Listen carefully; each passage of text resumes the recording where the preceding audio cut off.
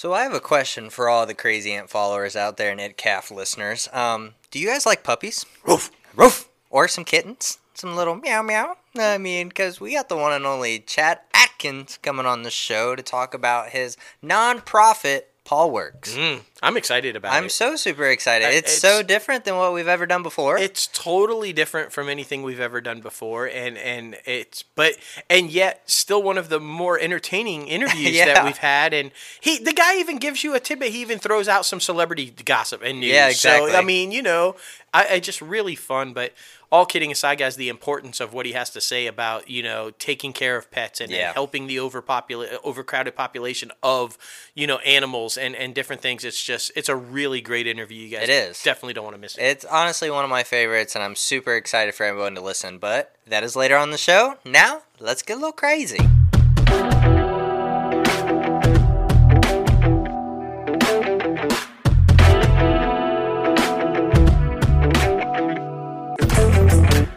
What's up, guys? Welcome back to another episode of Inside the Crazy Ant Farm. Holy moly! We got a lot to talk about today. A lot of shit going down. Breaking news. We're going to get to that. But yeah. So excited about the breaking news. Yeah. Jerry Ying, are you paying attention, my man? Right. Hold up. Yeah. Get ready. Oh, my goodness. But you guys know it's episode 126 this week. Man. Oh, my goodness. It's insane. Woo. I'm happy to be back with my host, my fellow co-host here, the mouth, one and only. What's up? That's right. Myself, J-Lo Fantastic. You know what it is.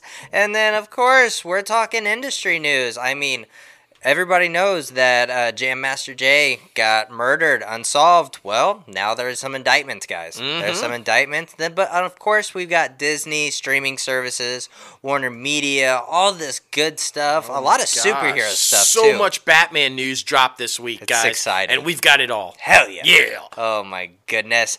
And, of course, before we get this thing started, you guys know where you can shop for the latest and greatest Crazy Ant Media gear on crazyantmedia.com. So much amazing things up there right now. Be sure to head over there and get them while you can. Yes. Because they're going quick. Yes. Now, I mean, breaking news. Fuck it. Let's start with it. The bitch, Aunt Becky. Yes, Aunt Becky going to the clinker. Finally. She's going to jail. Yeah, buddy. That's right. Sentencing happened today, and we are excited because Aunt Becky, and boy, if you guys could see the picture that we have, and we will be posting it, she is not happy. Oh, no, Aunt Becky is going to jail. Lori Loughlin, guys, and her husband were sentenced today for their part in the college school bribery scandal. Yeah. And fixing their daughters and admissions to USC. And woo, she was not happy. She was just sentenced right before we started recording, and her husband was sentenced this morning, and the judge threw the maximum at them for their plea deal. Remember, we told you a couple weeks ago they had finally pled and said they were guilty, and apparently even the plea deal was kind of lenient in our opinion, but they were still trying to get that shit reduced, and the judge was having no part of it. Lori was sentenced to 2 months in jail. Yeah, not 2 weeks like Felicity Huffman. No. 2 months in jail, of which she was trying to get out of, and the judge was saying, nope, 2 months. The husband got 5 months in jail, and not just jail, guys. They're going to federal prison. Like, not the country clubs. No. Like, federal prison, okay? They're going to prison. Lori Loughlin going to be that, orange is the new black jumpsuit. Like, It's going to be really good. With, like, murderers and shit, like. And then, here's my best part, and I'm going to be reading this because I want to get it exactly right. But apparently, she finally, guys, Aunt Becky finally tried to show some remorse. She was even a little crying, wiping, like, the little tears from her face. And this is what she said, guys. Apparently, she said to the judge that she thought she was helping her daughters out of love, but she came to understand that she broke the law and was complicit in widening the inequalities both in the country's educational system and society as whole, and that realization weighs heavily on her as she was wiping the tears from her face. Now, the judge said that while he thought that was genuine, he didn't care.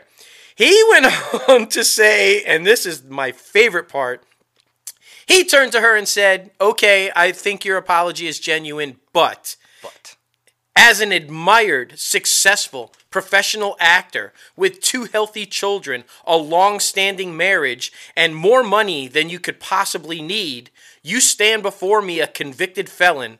And for what? For the inexplicable desire to have even more? And then he went on and said, we can only hope you will spend the rest of your charmed life, as you've said you will, making amends to the system and the people that you have harmed. Yes! The judge was like having none of that shit. He's like, clink, boom! It's like, even if you do realize now, it's a little too late. Yeah. So, I mean... Fuck you, Aunt Becky! I'm happy about this. Me too. About this. I mean, of course, like... If that was a normal person, it would have been more than 2 months. It'd be years. It would be like, and I'm hoping though that it's just still the full 60 days. Yeah. Like, remember Felicity Huffman got like 2 weeks, and she actually only ended up spending a couple of days in jail for time off for good behavior. But I don't think Lori or her husband, they were trying to deny it all the way up till the very last second, and they were not remorse at all. And while the judge might have bought that shit, I don't think she was genuine at all. No. I think that was still trying to get out of that 2 months in jail. So I don't want that good behavior bullshit. No. All 60 days in jail. That's what I'm saying. If Aunt Becky gets out anything less than 60 days, I call bullshit, man. Yeah. I mean, it just definitely make me question the judicial system and just the system in general. Like, after that. I mean, it just shows that fucking, if you have money, you're somebody and you can work the system. That's right. Right. There are people in jail for like 10 years for crimes far less than what she did. Exactly. And so, come on, guys. Come on. Yeah. 2020 Biden. Right, 2020 Biden. Remember Aunt Becky in November, okay? Exactly. The judicial system needs some work. That's all I'm saying. All right.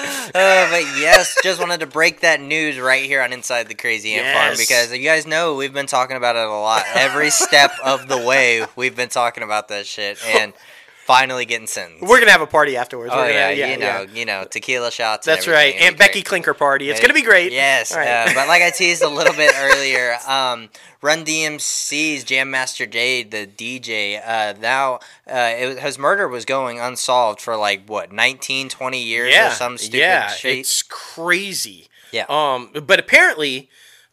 somebody that was initially considered a suspect way back in the day has finally been arrested. Yeah. Well, we should say charged, because he's actually in jail already on another, because that's how great a person he is. Yeah, I mean, we talk about it, fucking the rap game and the streets are like very parallel, so this is even more fact right here. Exactly. So you might remember the name, right? So Ronald Washington and Carl Jordan Jr., they were indicted on the charges of murder while engaged in drug trafficking. Apparently, this was a drug deal that Jay was trying to do, and they felt he was backstabbing them or you know, not doing the deal with them, and that's why they murdered him. That's the theory anyway.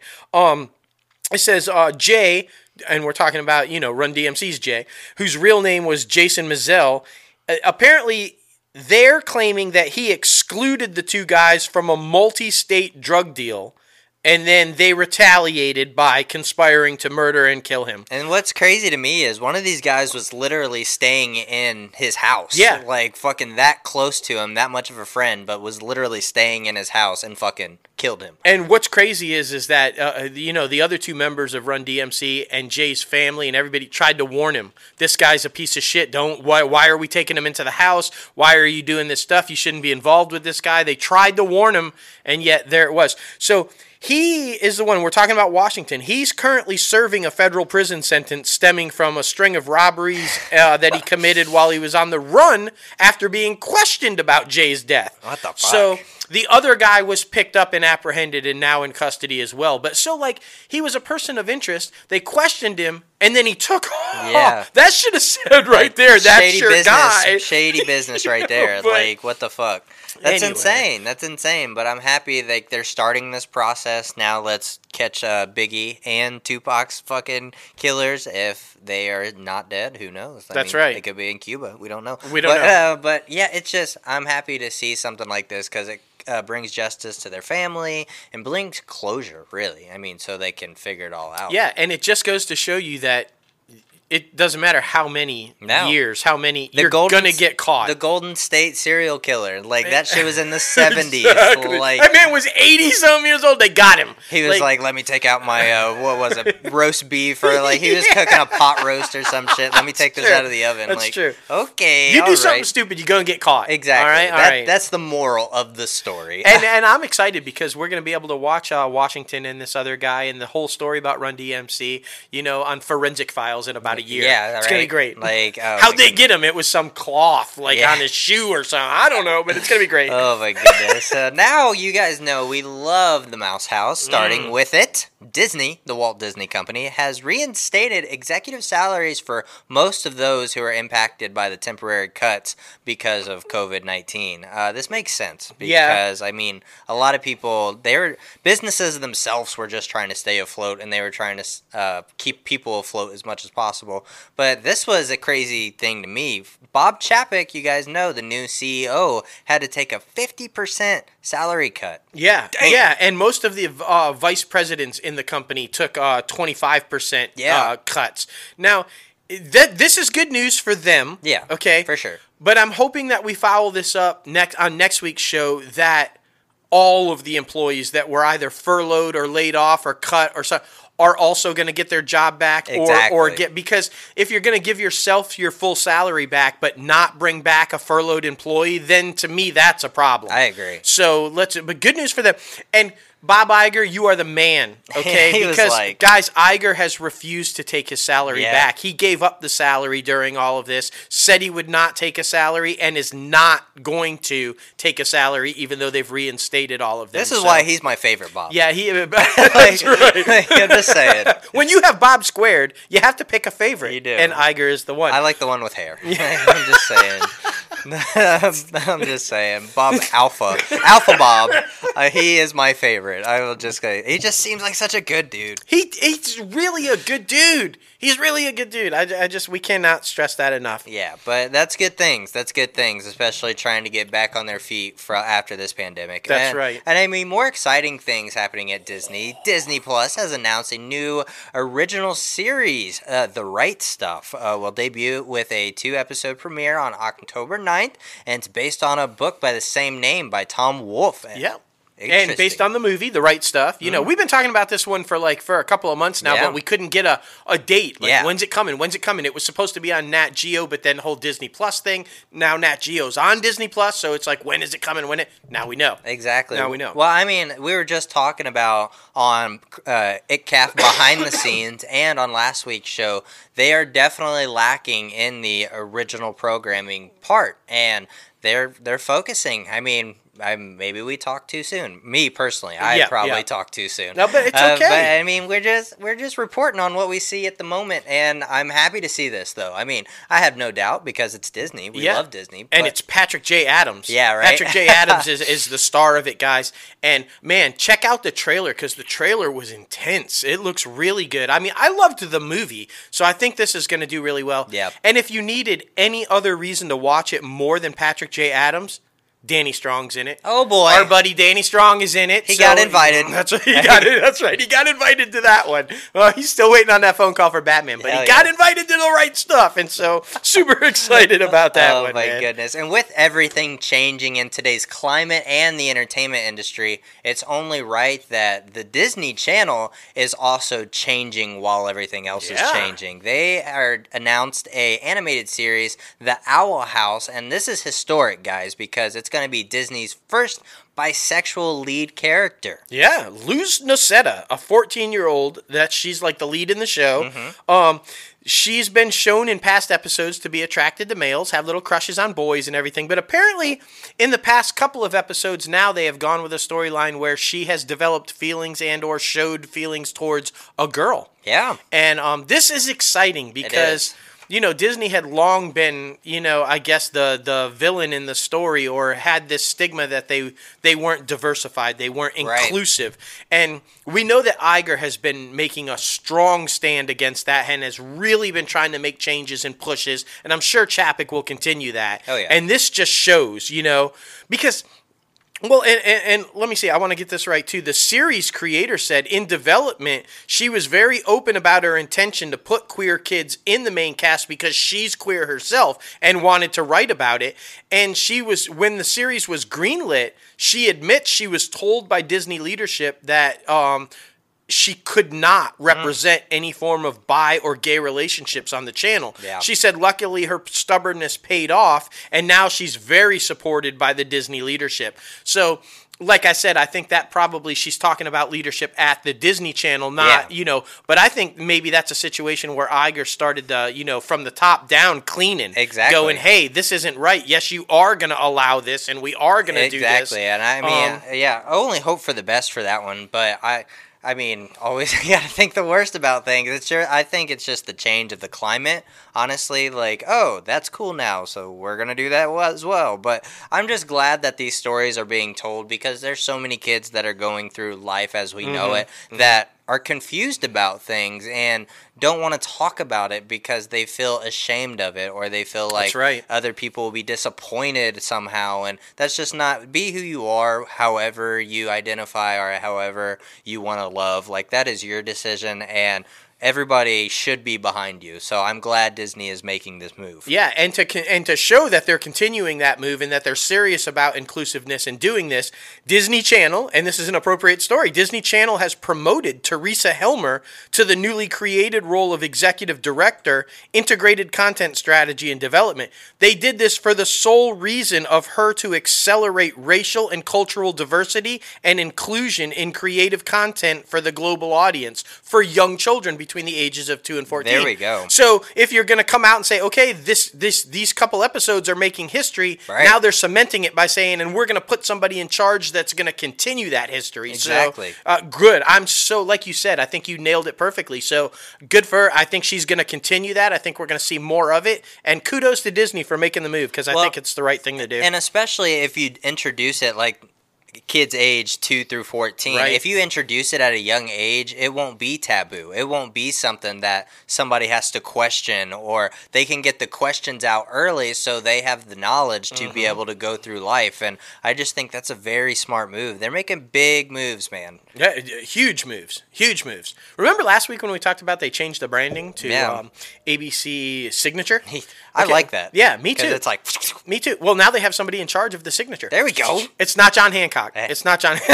No. Susan Lewis is joining ABC Signature as a new senior vice president and head of drama development. Hey, Susan, we got a project. Hey, woo! Hey, okay, all right. Lewis most recently worked at Starz Entertainment, where she was the senior vice president of original programming. Nice. So, this is a nice move. I mean, you see the stuff they've got on Starz, right? They had some great original content and big stuff on Starz. Yeah. So this is an exciting move. And again, I feel like gonna do inclusivity and diversity, and Disney's just kicking ass making these moves, man. They are. But with the next one, I'm kind of not surprised since she's the new host of Dancing with the Stars. I think maybe this was part of that deal. think so too.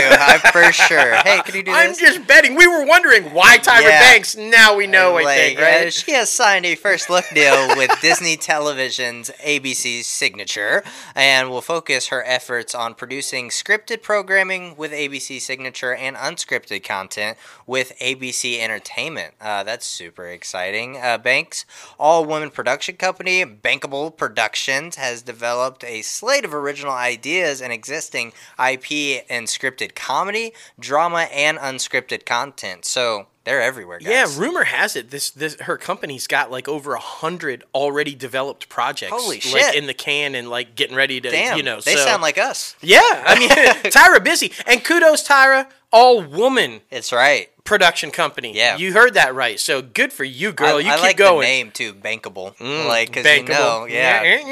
She's smart. She's smart. Now, do you have any idea, maybe what the other than Lucifer dropping today? Woo! Because I'm so excited about that. But do you have any idea what maybe like little event going on that could be consuming everybody's weekend? DC fandom. Yeah, I think so. that little thing. Have you heard about it? You know, I'm super freaking pumped. Oh my gosh, yes. And now, if you were worried, guys, that you weren't going to be like, how do we get all of that in 24 hours? Right now, you don't have to worry. DC fandom announced that they're splitting it up. You're going to get it tomorrow, right? 24 hours jam-packed tomorrow, and then again on September 12th. That's great. You're going to get a second one. So, because they were worried, apparently they started to realize, damn, we got a shit ton of stuff. And how are they going to see it? And we want them to see it all. So now that was their solution. So we want to make sure we get this completely right for you all. The change will allow you to be able to experience all of it over the 2 weekend dates, okay? And tomorrow's event is going to focus on the Hall of Heroes section. So if you guys remember the schedule and you broke down the schedule, the Hall of Heroes is all the movie shit. Zack Snyder's the teaser trailer for Justice League, his the Snyder Cut, Wonder Woman, the Batman, Shazam, Aquaman 2, all of the movies that you were dying to get all the shit for, right? The Batman, hopefully Zoe Kravitz in the Catwoman suit, right? Like all this awesome mega stuff. And did you guys see the fucking new Batman logo in that? Oh my God, so good, so good. We're going to be talking all about Batman here in a minute. But all of that is going to be tomorrow. So that's all going to be planned out for tomorrow. All of the television events like Doom Patrol and all of the DC Universe, Arrowverse, the CW, what's coming up on HBO Max with the Green Lantern series, all that kind of stuff, that's going to be on September 12th. And that's going to kind of be an interactive where you can choose how you want to watch it and when you want to watch it, as opposed to tomorrow that's going to be laid out on a schedule, starting with Wonder Woman and ending with, where they go with that. Here's the shocker, though. A lot of people were surprised. The big surprise is that they announced for the Heroes section is that Titans is going to be over here in the Heroes, the Hall of Heroes, and so is CW's Flash.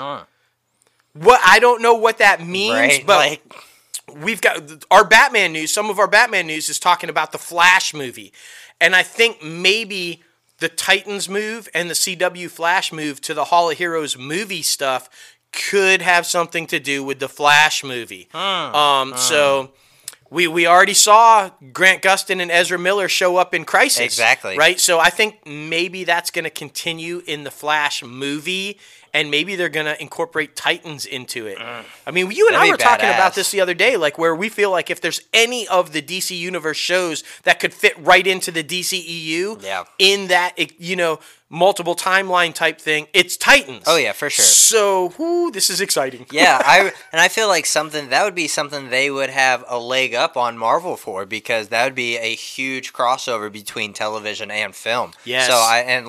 Because we've talked about it all the time, their adaptation of the characters on the television side, especially the CW, is just brilliant, and especially their new stuff with Doom Patrol and Titans. So if those could have crossovers, that'd be so badass. It would be absolutely. Can you imagine Leslie Connor's Wonder Girl, Donna Troy, with Gal Gadot's Wonder Woman, or Brenton Thwaites' Dick Grayson in the DCEU fighting Joe Magniola's Deathstroke? Are you fucking kidding me? God. That would be so badass to see that happen. And we all love Grant Gustin. That little team up just in Crisis was awesome. Exactly. So, there is one sliver of bad news.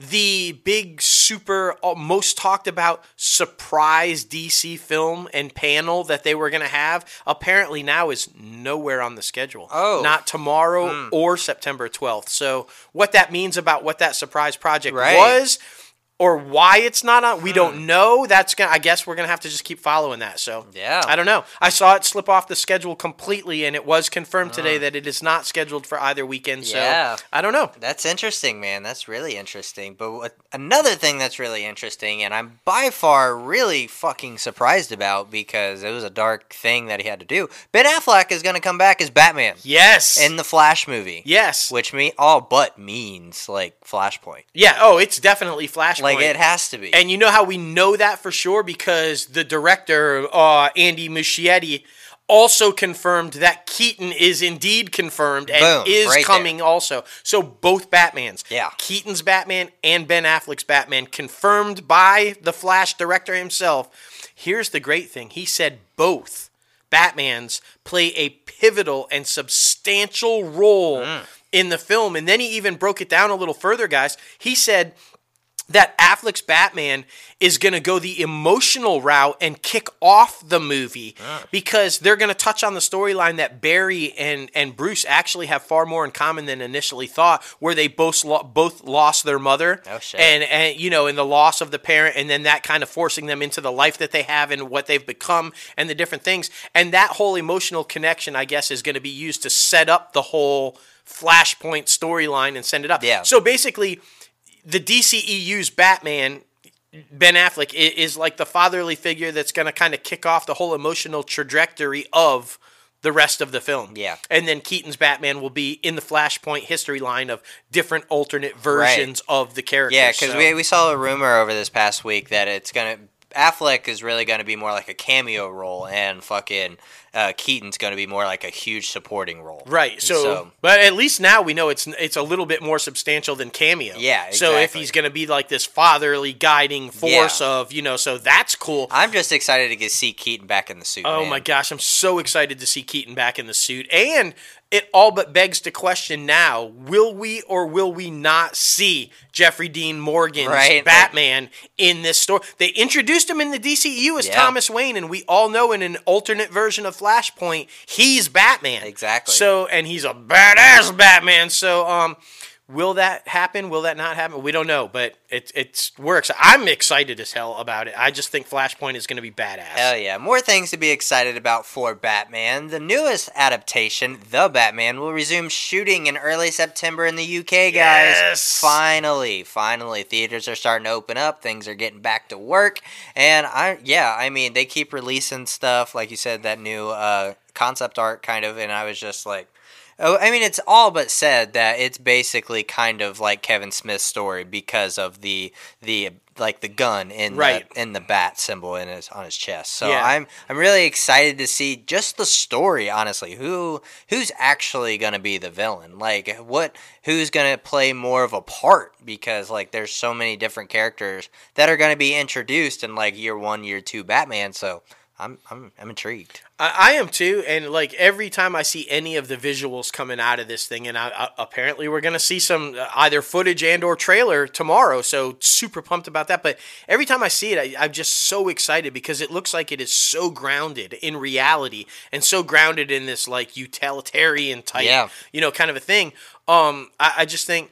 And we know it's going to be a story-driven Batman film. Exactly. It's more about him coming into his own detective skills and trying to figure out these crimes as opposed to bashing bad guys, you know. So super excited about it. I just think everything about this sounds awesome. Yeah. And so, oh man, can't wait. Can't wait. The only thing I'm kind of worried about is I hope this is not the Batman version of Superman Returns, how that was more story-driven and things like that. So, you know, I'm just saying.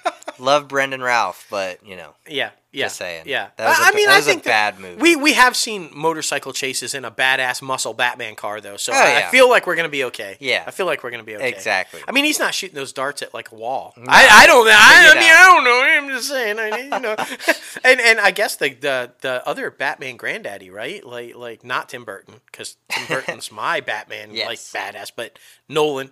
And you know what we're talking about with Nolan. Yeah, of course. I mean, fucking Tenet. They started advanced ticket sales today for the 3-day sneak previews for Monday, August 31st. And tickets for the regular engagements will start Thursday, September 3rd, and will be available Thursday, August 27th. We'll see, man. We'll see. And even, this is crazy, because Warner Brothers made, like, the exhibitors and the theaters, like, sign a contract, basically, where they can have, like, one showing per night, no earlier than 5 p.m., and those theaters that will screen the premium formats may offer a second show. To participate, the theaters must agree not to follow not only the local laws, they have to follow the laws. Exactly. But also comply with safety standards drafted in effect by the National Association of Theater Owners, and these include wearing face masks anywhere in the theater with expectations of consuming the accessions, I mean, of course, and then, of course, like, the spacing. Something like maybe 2 seats apart, 3 seats apart, something like that. So, It's finally going to be seen, guys. It's finally going to be seen. Hopefully. I feel so bad for Christopher Nolan. I do too, man. But good for him that it's at least getting that theatrical release. Even if people see it for like a couple days and then a COVID breakout happens and they shut them all back down again. Right. At least for a couple of days, he'll get his movie in the theater. Exactly. So I just don't know. I know Emily, Lil Cam herself, is super pumped about this one. Yeah. Everybody in the Supernatural family, we are. Yes. We're all super pumped because we were all wondering, when is it going? Are they just going to shorten it? Is what we saw the end? They wouldn't possibly do that to us, right? They couldn't do that to us. They're not. They're not. They're back in production. They are underway. They are shooting the final 7 episodes. Yeah, guys, you heard that right. Unfortunately, only 7 episodes left. The first of the long-running show's final episodes will be October 8th at 8 p.m., and then the series finale will air on November 19th. So there you go, guys. You've got from October 8th till November 19th for the final 7 episodes of Supernatural. It's rough, man. It's literally been on so long. So long. It's going to be weird to not have Supernatural like a part of the story, a part of the mainstay. Exactly. It's going to be weird. Exactly. And to tease something else a little bit later on the show, what are the boys going to do? At least Jensen. That's right. We'll be talking about it. That's right. He's not headed to Texas. He's not. Even though that's where he's from. Exactly. We'll talk about it. You know. But Kevin Smith's Clerk is headed to HBO Max. Yes! Starting September 1st. The directors of Bruce Willis and Tracy Morgan's comedy Cop Out. Whoa! Rock Out with your cock out. Is also hitting the streaming site that day, which is funny because he absolutely hates that movie, and his experience was Bruce Willis was absolutely atrocious. Right. So the irony of when the one that's most dear to his heart, and then the one he hates the most are both showing up. But it's how the world works. It really is. You gotta play the game. We called this. We were wondering how DC fandom was going to go down between Ray Fisher and Jeff Johns, and would that be contentious, and how would that go down? Well, Warner Media has launched an investigation into Justice League. The decision comes after repeated public statements by Ray Fisher alleging misconduct by Joss Whedon and Jeff Johns and John Berg while making the film. No specific timeline for how long this investigation is going to be, or no findings yet. They also said in order to preserve the investigation and the integrity of the investigation, they will not be conducting this in the public limelight. So I don't guess we're going to hear anything until something comes out with the results. Yeah. I'm really curious about this one because we've kind of been seeing other things about Whedon, right? But not so much about Johns. It's mostly Ray Fisher coming at Johns. But guys, Jeff Johns is like in full out control of the DC television side right now. Yeah. Behind Stargirl and, really collaborating with Greg Berlanti on all these different things. He's playing a major part in all the shows that are coming to the DC universe, HBO Max side of it. So if something develops through this investigation and he does have some shit going down, what does that mean for all of that? Yeah. So, it's definitely something we're going to be keeping an eye on because he's got a lot of stuff going on. Exactly, and who takes that role? Exactly. If he leaves, if he gets booted, who takes that role? And that would be unfortunate because, Berlanti's already had to deal with losing one showrunner to a similar situation, a workplace harassment thing and some misconduct. And so it would really just kind of be crushing to him to have to go through it again. So I don't know, man. Insane. What's more insane is the fucking crazy shit that's happening on the Ellen DeGeneres show. And it has fired several of its executive producers following the investigation into the allegations of the toxic workplace. Yep. Ed Galvin and Kevin Lehman, who also served as co-executive producer with Jonathan Norman, all gone. Yep. Out of there. Deuces. The show will now be run by executive producers Mary Conley and Andy Leisner. Yep. And Derek Westvelt. So yeah, man, it's crazy. It's a lot of shit happening. It is, and even more crazy is you know, T-Witch her DJ, Yeah. the guy that plays the music that she dances to when she comes out and everything, he has been elevated to a co-executive producer. He apparently had some ideas. He had a heart-to-heart with Ellen about some things that he thinks she could do better as far as inclusivity and workplace as far as diversity and stuff. And I guess, she kind of was on board with that, and so she's elevated him to that position, and he's going to be working to kind of change the culture of the show. There we go. So, good. Yeah, I mean, exactly. This is all good, and hopefully all moves in the right direction. So, Exactly. Only hope for the best because, I mean, on screen, because we don't know her personally, on screen, she looks like a gem. Everything looks perfect and fine, but there's those rumors that she might be a super mega bitch. We don't know. We don't have firsthand experience, but I always hope for the best and hope that, I mean, what she is portraying is, like, accurate. So we'll see. I hope so. She did pull out the buck stops here, and while it might have been all happening underneath her, it's her show and her name. Exactly. And she took responsibility. So we'll see. We'll kind of follow that up and I don't know. See where it's going. Definitely. Well, now Viacom, CBS. Is anybody getting sued this week? No. I don't think there's a whole lot of bad news. A lot of good news. No basically, allegations or anything against them. Yeah. No. Congratulations. But starting out with Paramount Pictures, it's receiving a financial aid from New Republic Pictures on the pair of Tom Cruise's projects, Mission Impossible 7, which was supposed to come out earlier, and now Top Gun Maverick as well. So I mean that's all exciting news, especially for the T Cruise there. And co-financing deal that will also include the Tomorrow War, Infinite, Michael B. Jordan's Without Remorse, Eddie Murphy's Coming to America, the second one. That's right. And Transform. Why are they making another Transformers? I know. Like, goddamn. And then Tiger's Apprentice, Clifford the Big Red Dog, and Under the Boardwalk, the company recently co-financed Paramount's Rocket Man, which is the very reason they decided to go ahead and help finance all the rest of these. It makes sense. They said the massively overwhelming financial success that Rocket Man saw, and I would assume the profit that New Republic saw, made it more than happy to help finance other movies. I got you. It's all good. Linda Hand. When you get a good return on investment, you're more likely to give money out again. So, just remember that for anybody else trying to finance something, make money, they'll give you more money. Exactly. Has anybody ever wanted to see Will Smith and Kevin Hart in something? Well, me. Now you're going to.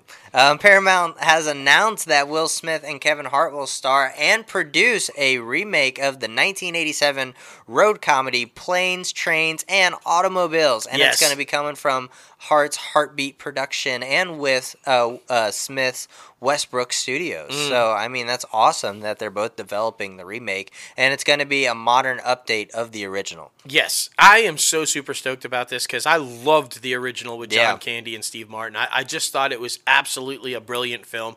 Laughed from start to finish about these two guys both trying to get home for Thanksgiving and having to get the most ridiculous cross-country trip ever on every form of transportation possible to get them there. And they were brilliant together. And now the idea of Smith and fucking Hart going through this and trying to, I can only imagine how ridiculously epic that is going to be. Again, not a huge fan of remakes or reboots, but it's Will Smith and Kevin Hart. Exactly. It's going to be funny. Exactly. Whether you're a fan of the reboot idea or not, that won't not be funny. Exactly. So I'm just saying. Exactly. And we've been talking about Scream a lot, the new reboot kind of, or in the addition along the Scream storyline. Scream 5 has announced a new cast member that was not a part of the original films. Melissa Barrera has booked a key role in the upcoming film. She, like I said, the first new cast member to be announced and for the much anticipated rewatch. She is a youth star, or the youth star Gina Ortega has also signed on to the film. Yep. So that's super exciting, and of course they will join David Arquette and Courtney Cox that are coming back for it as well. And I was watching Drew Barrymore's Hot Ones episode that just dropped, and apparently she was offered Courtney Cox's role but didn't want to take it because she wanted to die in the movie. Oh, yeah, because for anybody who knows, she's like the first person who dies in the very first Scream movie. So, and we should say, Nev Campbell also, apparently has she confirmed a couple months ago that she was in negotiations to come back for this film? Yeah. So we're kind of keeping an eye on that. I can't imagine doing a Scream film without Neve Campbell. She's the main person in all the Scream films. So how can you have that without her? We'll keep an eye on that. But she is in talks. She has confirmed that she is indeed in talks. And I saw an interesting rumor. Selena Gomez is apparently in talks to be in this film as well. So Really? that's exciting. I mean, so It's exciting to watch Selena Gomez almost die. Maybe. Maybe she'll cook. She's got that new cooking show. T Swift showed up on that. Yeah. They had a little fun. So That's cool. Who doesn't want to see T Swift and Selena Gomez cook? Yeah. I mean, they can do that in Scream 5. Right. I mean, and then they die. Exactly. I mean, come Exactly. on. We just rewrote that whole We script. really did. They're fucking listening. See you in Wilmington. See you in Wilmington. That's right. That's right. Like, it's North Carolina. We go there. Exactly. Yeah, it'll be great. Exactly. Some more exciting news. Showtime has picked up a half-hour comedy series, Moonbase 8, starring Fred Armisen and Tim Heidecker and John C. Reilly. Loves John C. Reilly. Yeah. For 6 episodes, Moonbase 8, which has been in the works at A24 since 2018, is slated to launch sometime in the fall and is described as a workplace comedy that follows 3 subpar astronauts living at NASA's moon-based simulator. So that's going to be super interesting. It is going to be hilarious. Yeah. Apparently, the 3 of them are the ones who wrote the script and came up with the idea and are like behind it all. Yeah. So that's going to be pretty funny. And Showtime admitted this is in direct response to Steve Carell's Space Force. That makes sense. I mean, they makes wanted to sense. get something out there that was as successful. And I saw a tweet by one of our former guests and just a really funny, great writer and just a genuinely cool person, Diana Wright. Apparently she had a moon-based comedy that she wrote several years ago and was critiqued so badly on it, said it was horrible and just a stupid idea. She shoved it in a drawer. And now that sucks. Here this goes. So for any of you guys out there, don't give up. Don't get beat to the punch because you gave up. Keep going, get your shit out there, because if you think it's good, it's relevant, keep fighting to get it out there, because if you don't, somebody will beat you. Exactly. Exactly. Just saying. Exactly. Even though we hate the app TikTok, they are producing stars. They are. Someone crazy. got viral from TikTok. Yeah, Sarah Cooper, who is a TikTok star, is developing a single-camera comedy at CBS inspired by her book, How to Be Successful Without Hurting Man's Feelings. Cooper is attached to co-write and executive produce the project. The series would follow 3 women in very different stages of their careers at a male-dominated company as they help each other navigate modern gender politics in their careers and in their personal lives. Interesting concept, and it's crazy because you can make a few videos on TikTok and then be famous. I mean, that's just the definition of the social media era right there. It is. It's crazy. It's crazy to think about. Kudos to her, though. Happy for her. I mean, you did what you had to do, and you grinded your way up. I mean, shit, you're about to have a fucking show out. Yeah, but you know what? I mean, that's a much better way to do it than Charlotte Kirk's way to do it. Yeah. Does that name sound familiar? Yeah. Jump into NBC Universal.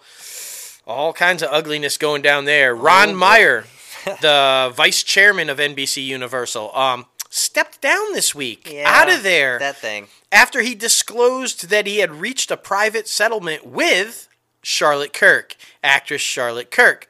Apparently, her and a couple of others tried to extort Mr. Meyer after they engaged in an extramarital affair. It's unclear if Meyer will be replaced at the company, but he has also stepped down. We should say he was the chair of the new Film Academy's museum that's getting ready to open up. He also stepped down from there, and Netflix's Ted Sarandos is going to step up and take that role until they can vote in a new chair. Now, why does that name sound familiar? Charlotte Kirk, right? You're thinking, damn, that why?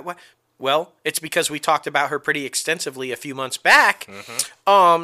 Charlotte is the same woman who had the extramarital affair with former Warner Brothers CEO Kevin Teixeira in 2013 and 2014. And remember Brett Ratner and that whole big, trading sex for trying to get roles kind of thing that ultimately led to his removal from Warner Brothers. She ain't done yet, though. No, she's not. Not even close. Charlotte apparently is currently living with director Neil Marshall you might know him from Game of Thrones. They're living in Los Angeles together. Now, here's where it gets a little tricky. Marshall and fellow director Joshua Newton are the other two that have been apparently identified by the federales there as the people who tried to extort Meyer. Apparently, both of them went to Meyer individually and tried to extort him about knowing about the affair that he had with Kirk. This is crazy. It doesn't even sound like you can make this shit up. This is like an epic movie, right? This is a bad Lifetime movie right here. I mean, it's just insane. The other, not Meyer, but the other, Newton, he dated Kirk for 5 years and cast her in a lead role in his OJ movie, Nicole and OJ. Yeah. My question is, who else has she slept with? Exactly. Who else is she going to bring? This is the definition of trying to sleep your way to the top. This woman was apparently going from, studio head to studio head to studio head to director to director to director, trying to get roles. I don't even know what to say about that. There's so many things wrong with that. There's so many things wrong with that about her. Yeah. There's so many things wrong about that about them. Yeah. About the studio system, about the casting couch, about all of it. What's even more sickening, guys, these guys are like in their 60s, and she was like barely 21 at the time when she was having these affairs, basically, and like, what the fuck? Yeah, it's some very disturbing shit, man. This is what we talk about each week. This is dark Hollywood. Yes. She is literally like selling her body to be in movies. Like, you don't need to do that. If you truly believe in your talent, fucking believe in your talent and don't sell yourself. Yes. Well, current boyfriend and live-in lover, apparently, Marshall, we should say, issued a statement denying that he tried to extort Ron Meyer, saying all of that is bullshit lies based on falsehoods, and they should really focus on the real villains, which is the casting couch. So he's trying to dump it all on the guys that she slept with. Yeah. It's like, what it doesn't work like that. No. She slept with them. Casting couch or not, she still took the roles. And I feel like if she was a victim, she wouldn't have moved on to the next one. Exactly. And the next one. And the next one. I mean, I don't discount victims of casting couch. We know. We talk about it. Les Moonves, all these scumbags who, Harvey Weinstein, all these guys that did that. But she definitely does not sound to me like a victim. No. I'm just saying. She sounds like a willing participant to try to trade sex for roles, and that's unfortunate. It's very crazy, man. Very crazy. Don't do it, guys. If you're a young woman actor or even a young male actor, because we know that they get taken advantage of in this industry too, you do not have to sell yourself sexually to advance your career. Exactly. Don't do it. Exactly. Okay. But all right. Happy news. Happy news. Seth MacFarlane has really been dealing with the period pieces here recently. And intense drama. Yeah, like I'm super excited about that. He has teamed with Chadwick Boseman. Black Panther. Yes, on a limited series. Wakanda forever. Exactly. Oh shit. No wonder he hates that shit. He's probably knocking stuff over all the time. Exactly. About the Little Rock 9 that is currently in development and Universal Content Productions. The untitled series is set in 1957 after a landmark Supreme Court decision versus Brown versus Board of Education, and it's going to follow 14-year-old Carlotta? Yep, Carlotta. Carlotta Walls is amongst the first black students to attend an all-white Central High School in Little Rock, Arkansas, and she obviously walks into unexpected violence, struggle with the integration, and which is going to turn her and the black students into like civil rights icons. So this is intense. Yeah, that's really intense. Like hardship and then coming out on top. Like that's the American dream, honestly. That's literally, I feel like, what it's about. You have to work hard. Some people are going to look at you like you're fucking nothing, but then you have to overcome that and come out on top, and I'm really excited to watch this. Guys, and for anybody who doesn't know, that landmark decision, Brown versus the Board of Education, that was some scary shit back in the day. Yeah. You had some crazy motherfuckers in Alabama, trying to, this whole segregation bullshit, and these poor kids were being denied to go to school by fucking the military. The National Guard was keeping them out, and then when this ruling happened and they were allowed to start integrating infiltrating into the white schools.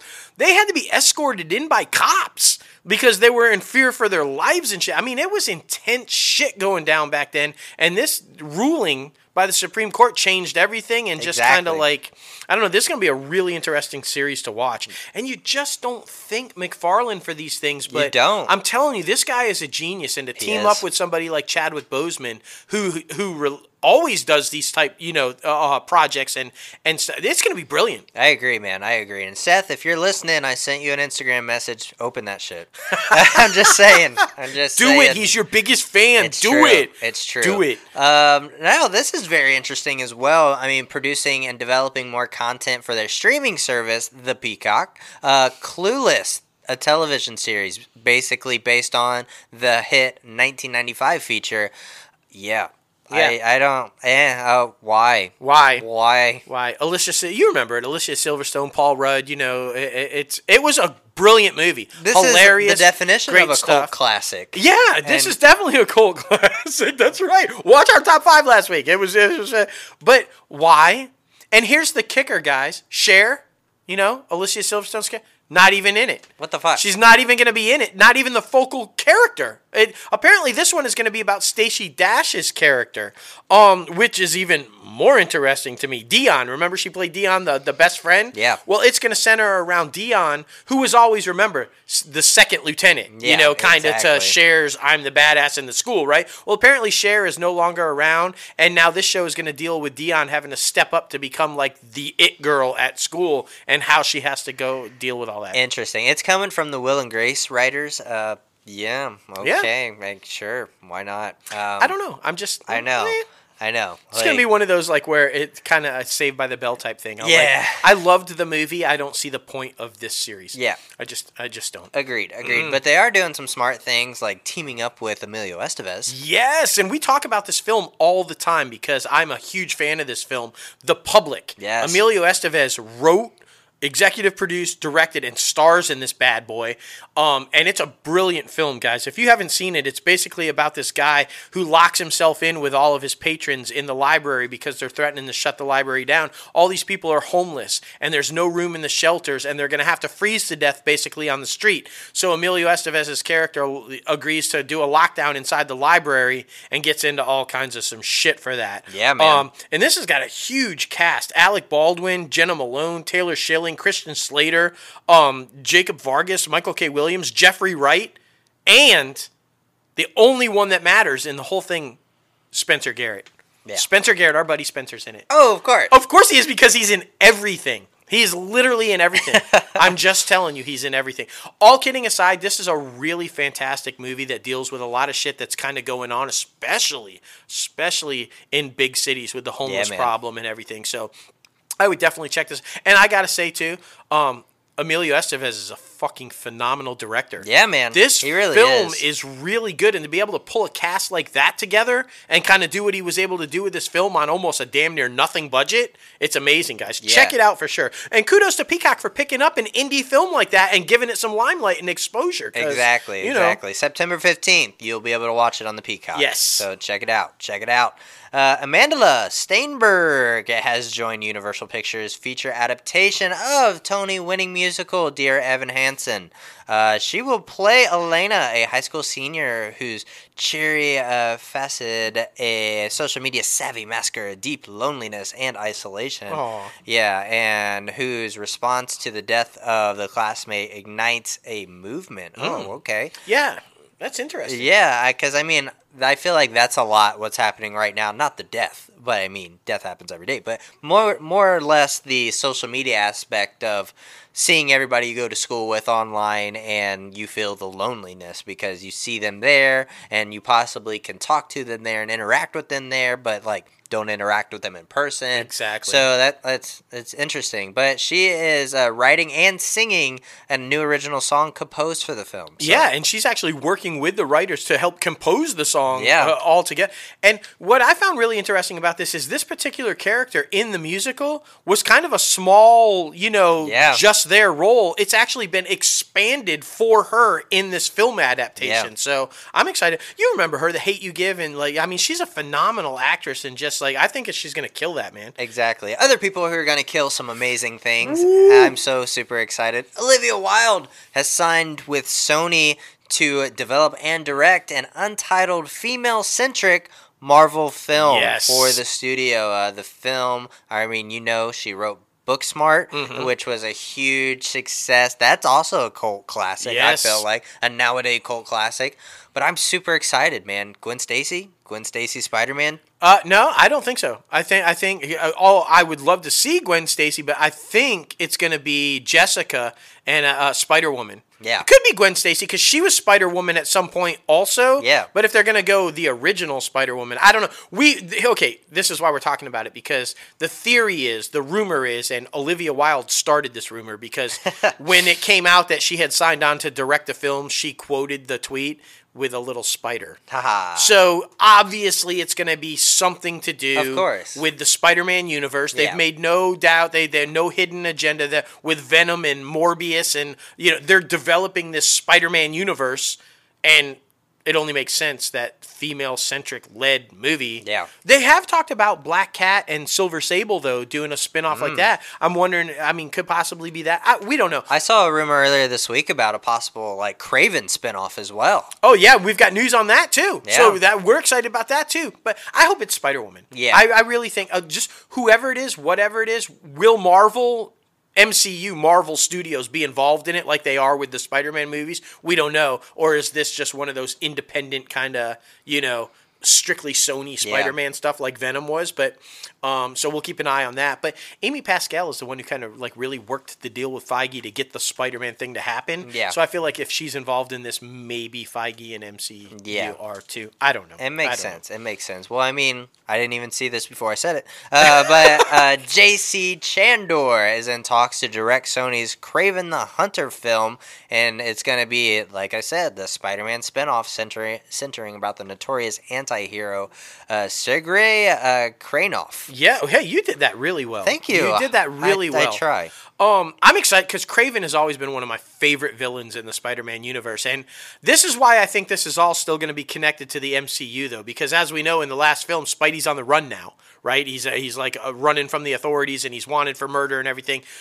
It only makes sense that you would bring Kraven the Hunter in to hunt him down. Right. So, I feel like that's why it's maybe connected. If the name sounds familiar to you, JC was the director for Netflix's Ben Affleck movie Triple Frontier. Yeah. So the guy's got a solid track record of delivering on these drama type, meaty type roles. So, it's and like I said, you got Morbius, you got Venom 2, you got all these big Spider-Man movies coming. The question is where does Spider-Man fit into it all? Yeah. We don't know, but we'll find out. Exactly. Oh, MGM doing some things. MGM is overhauling its Orion. Yes. Orion, the Ark, or what fucking star, or whatever the fuck That's right, exactly. As it means to amplify underserviced voices, and has hired veteran executive Elena Mayo as president of the label. So that's super moved in the diversity direction. Oh yeah, she's strictly being brought in to do just that, to develop movies and series and things with the studio for underdeveloped neighborhoods, communities, and races that they feel like aren't getting enough representation in their movies. Yeah, and the current president will be stepping down along with his team in early October after the release of Bill and Ted Face the Music. Yep. So MGM, it's still there. It's still kicking. It's true. It's trying, man. It's trying. It's such a historic studio, and they're doing what they can. I'm honestly happy they're just still around. Exactly. To be honest. Exactly. Netflix doing some things and some stuff. They have announced actress Elizabeth Debicki Yep. has been cast as the late Princess Diana in the 5th and 6th final season of The Crown. Yes, super excited about that. And then Diana's going to be coming up in the 4th season with Emma Corrin playing the role, and then the older actress will take over. But I mean, did you see the trailer that dropped? I mean, did not. Gillian Anderson from X-Files is playing Margaret Thatcher, Oh, shit. and you only see the back of her head, but you can already see the contention between the Queen and Margaret because the Iron Lady, she don't take no shit. Right. She don't take no shit from the Queen either. So I just think it's going to be brilliant. Yeah. You know, they show the iconic wedding dress of Diana. The trailer was just awesome. So this is big news. And why does the Debicki name sound familiar? She's in Tenet. She's in Tenet. You may or may not see her in the theaters in a couple weeks. Yeah, right? Oh, my goodness. Oh, freaking Chris Evans and Ryan Gosling are going Yes. to make an action thriller, guys. Yeah, $200 million. I mean, we were just talking about it on ItCaf Behind the Scenes. Netflix spending a boat ton of money, and they continue to do it. Yeah. Titled Gray Man, and it is guaranteed a $20 million production tax credit. That helps. Yeah, in California, still film commission. But yeah, that's huge. And I mean, they're looking for this thing to become a franchise. Yeah, so if you spend that much money, it always helps to get 10% of it back. And then if it does become a franchise, whew. Yeah, it's interesting, man. It's interesting. They're also doing more interesting things because huge cult followings are sneakerheads. Yes. And Netflix has picked up Sneakerheads, a 6-episode comedy starring Alan Maldonado. Maldonado. And Andrew Batchelor from creator Jay Lungio and Complex Networks. And this Netflix original series is set to premiere September 25th. The series centers around Devin, a former sneakerhead turned a stay-at-home dad who gets back into the game only to quickly find himself 5 G's in the hole after falling for one of his old friends' fucking get-rich-quick schemes. Yeah. Damn. That's That's some shady. shady shit. But apparently this is big business in real life. This is like a thing. They're making a movie about it too. So this is crazy. Alan Maldonado, guys, he's in the #1 movie on Netflix right now, Project Power with Jamie Foxx. So that's exciting. And now he's got his series coming on board. And what's more exciting is we're going to be talking to him in a couple of weeks. He's one of our upcoming guests. Damn. So of course he's got the #1 movie on Netflix right now, and he just got picked up the series by Netflix. I think we have a lot to talk about. Right? Like, shit. Alan, we can't wait to talk to you, man. That's going to be really exciting. Boom, just a little tease, Netflix has also renewed Warrior Nun for its 2nd season.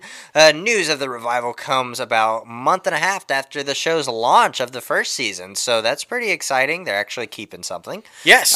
And Netflix has also ordered a 12 5-minute episodes of Bookmarks celebrating Black voices, which will feature Black celebrities and artists reading children's books written by Black authors, but it's going to be Tiffany Haddish reading, along with Common and other people, but Tiffany Haddish. Guys, this is a brilliant idea. I think it's great to have, recognizable Black figures using their platform to read from Black authors to highlight Black stories for Black children. What sounds bad about that, right?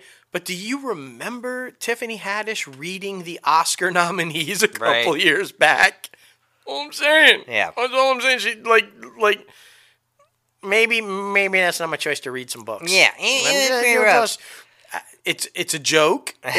Or is it? We don't know. Tiffany, come on the show. Tiffany. Exactly. Let's talk about it. Exactly. Let's talk about it. And we were teasing a little bit earlier, Jensen Ackles is coming to The Boys, 3rd season. He will portray Soldier Boy, a.k.a. original superhero streaming drama. Soldier Boy fought in World War II, so he's actually going to be a soldier boy, not like the rapper. That's right. So I'm very excited about that. I am super stoked. This guy's a pure ripoff of Captain America, but the Boys creators admit that. Yeah. The comic book creators, that was the intention. It's a knockoff parody of Captain America, but man, Jensen Ackles is what was he going to do after Supernatural? Now you know. So Padalecki's putting on the shield. He's going to be a Texas Ranger, and Ackles is going to be a superhero. Exactly. So, you know. All right, Apple. Apple. We can't not talk about Apple, right? The first $2 trillion company. Holy shit, they got money. It's insane. So what do you do with all that money? You hire Reese Witherspoon. Of course. What the fuck? I mean, she's the hardest working woman in Hollywood right now with Hello Sunshine, right? And okay, this only made sense after Walk the Line. That's all I'm saying. It only made sense after Walk the Line. Apple has ordered a music competition series called My Kind of Country, which is going to feature a global search for country music talent. And Reese Witherspoon and her Hello Sunshine banner are going to executive produce. And Adam Blackstone is going to serve as the musical director of the series. He previously worked with artists like Justin Timberlake, Alicia Keys, Faith Hill. So this only makes sense. I think it's going to be badass, and it's going to be a success because anything she touches seems to be a huge success. Big facts, man. Big freaking facts. And this is another cult classic, another 80s cult classic, Fast Times at Ridgemont High. Yes! Sean Penn will take part in an all-star table read of the classic 1982 coming-of-age film, but that's not the only big name. I'm talking Brad Pitt, Jennifer Aniston, Shia LaBeouf, Matthew McConaughey, Julia Roberts, Jimmy Kimmel, Dane Cook, Morgan Freeman, Henry Golding. Who's not in this thing? I mean, this is huge. Huge. You remember Ben Stein was the teacher? You know, I'm hoping Morgan Freeman is going to be the Ben Stein character because that would be badass. Here's the kicker guy, though.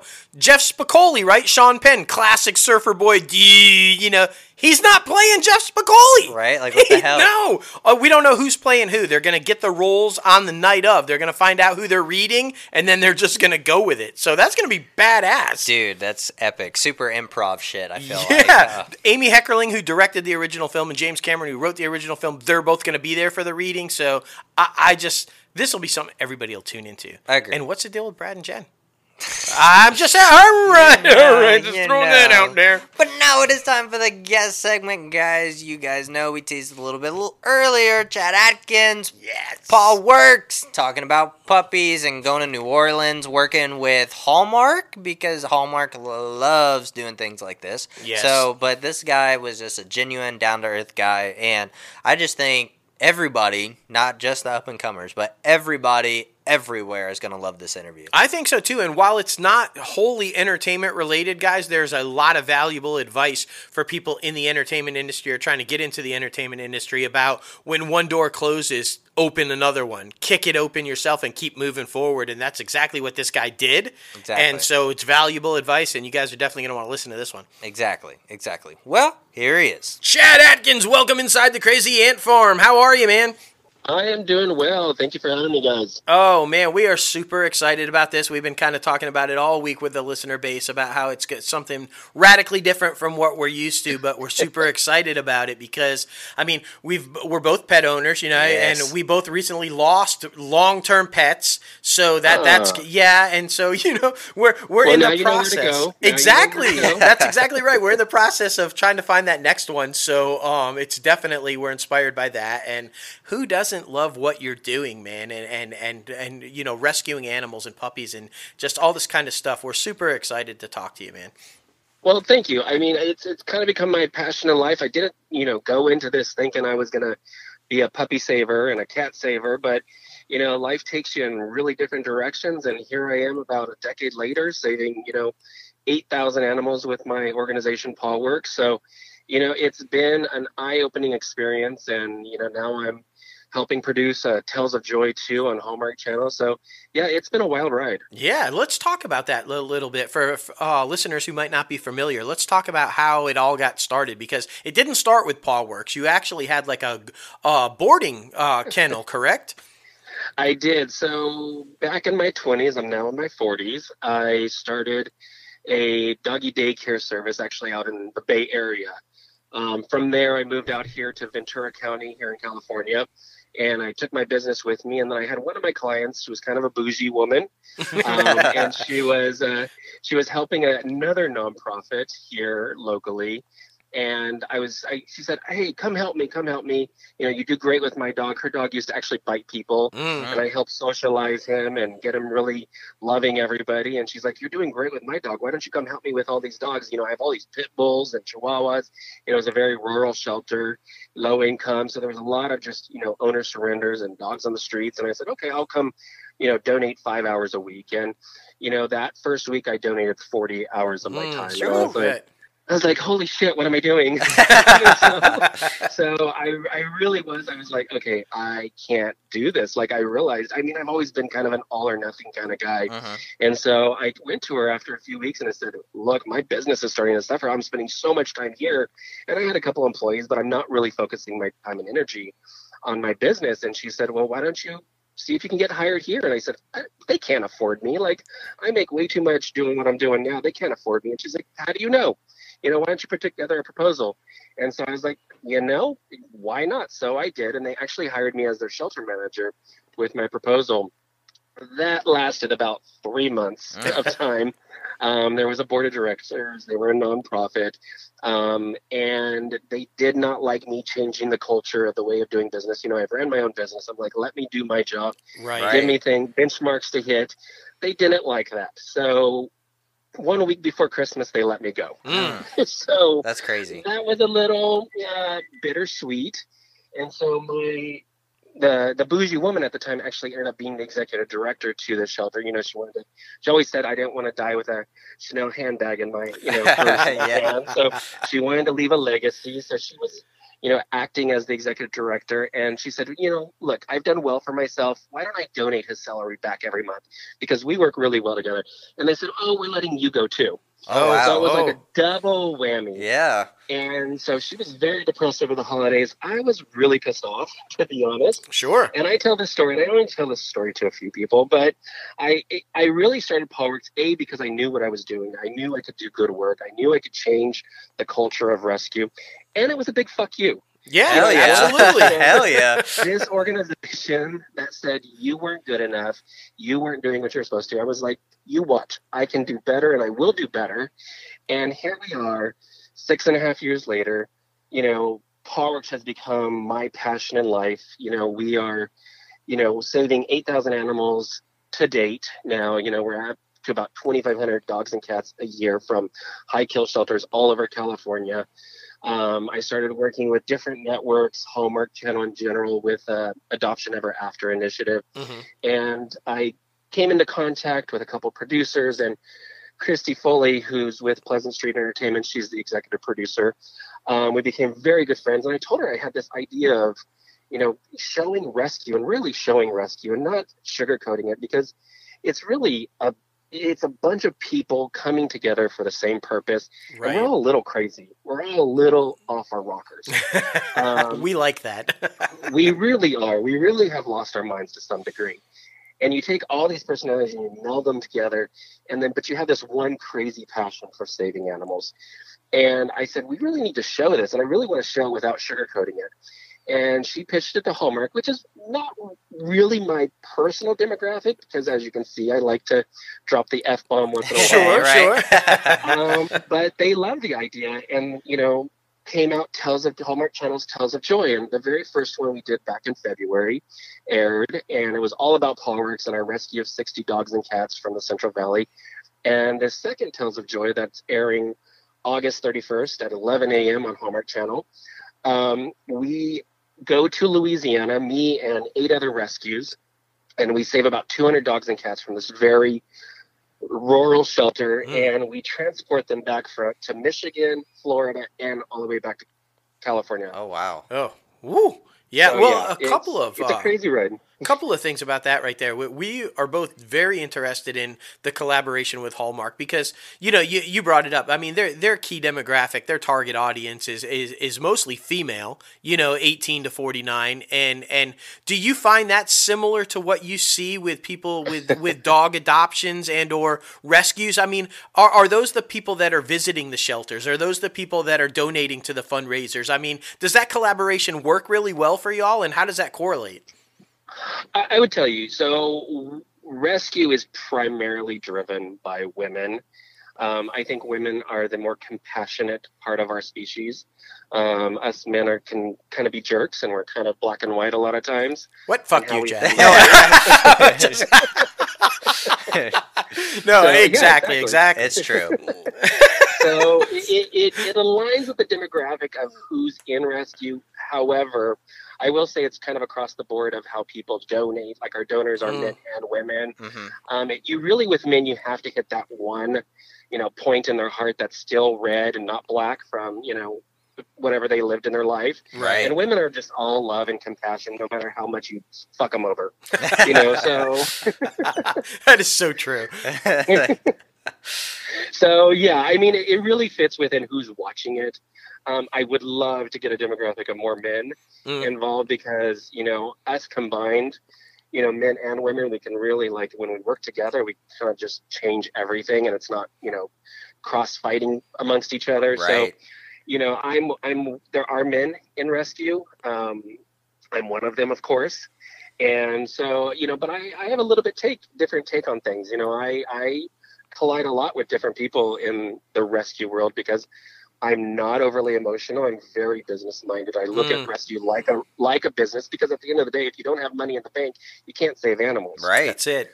So but I have that compassionate side, and I think I've cried 5 or 6 times since I started Paul Works, and when I cry, everybody around me kind of freaks out. Oh, yeah. I don't do it often because I don't let it get to me. I really compartmentalize what I have to do, which really works for me.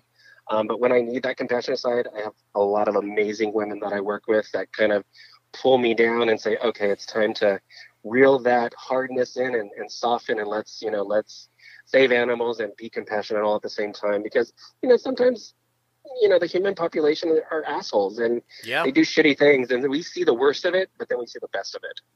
That's good. And I like that you bring up the fact that it's a business, because we talk about that all the time about what we do.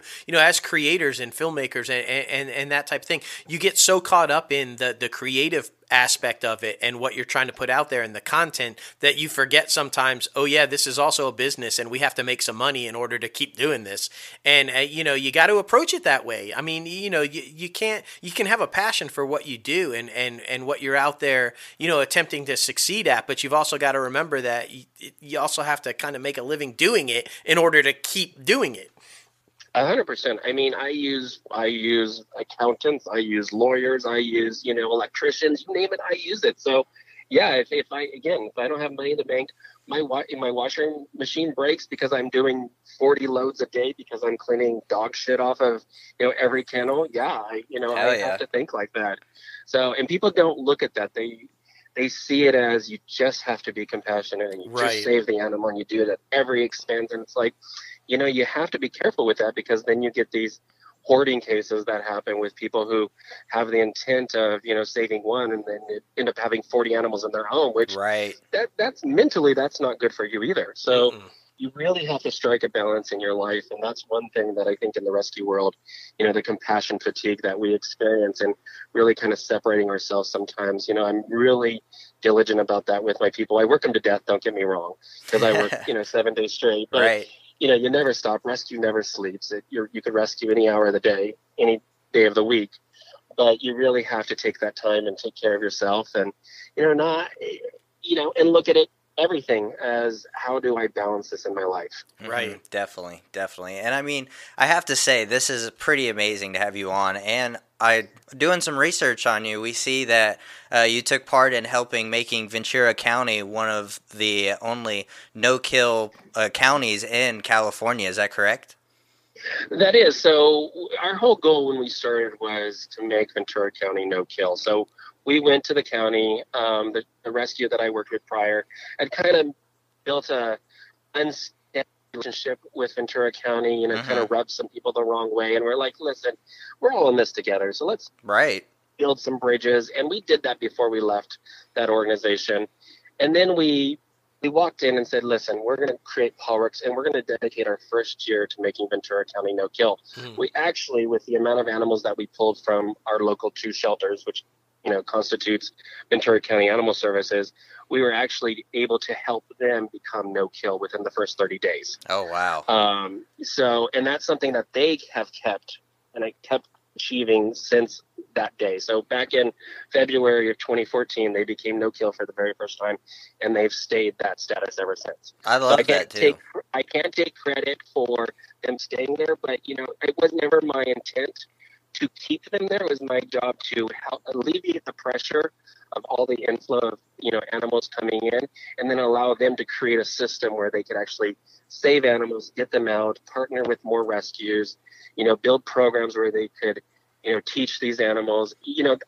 They get taxpayer money. I do not. Right. We're funded on donation dollars, adoption fees, everything like that. So I don't get the taxpayer dollars that they do. They get quite a bit, like any animal service. So yeah, and so now my goal is to do that with California, and we go section by section. We really, I would say, for the past 18 months, have really focused on the Central Valley here in California, and that really constitutes from Bakersfield to pretty much Modesto. So we're on track this year to save 2,500 dogs and cats, and I would say 95% have come from the Central Valley. Wow! Congratulations, that's epic. Now, how does Paw Works work? Is this like when you rescue these animals and you bring them in and you care for them? Is this like a foster operation? Do you find foster homes for them, or are you guys doing adoption and trying to find forever homes, or is it a mix of both, or how does it work? So what ends up happening is when we do a transport, and since the COVID world has happened, we've been doing transports every week for the past 5-6 months now that we've been in quarantine, and we're doing anywhere from 40 to 80 animals in each transport. We actually have a facility out here in Camarillo, and they all come to the facility. They actually get vaccinated, dewormed, defleed, bathed all in one day. This is all done in one day. Wow. And then they get to decompress after that. So if they're like underage or they're really medically challenged, they'll go immediately to the vet, or we'll also put the puppies and the underage ones in foster so that, they don't have to stay in this kind of more sterile environment that the facility is. Right. Because the facility is meant to prevent cross-contamination to viruses and stuff like that, and really just kind of let the animal decompress in a more relaxed atmosphere without, being running on the streets in 100-degree weather. And then what we do about a week or 10 days after that, depending on if they're healthy, they get a clean bill of health and they're altered, spay and neutered, get a microchip, all that, they actually go up for adoption. So we do the whole process. Wow. And I would say in the past, I think I've done the math since March 19th, and it's really huge because of COVID.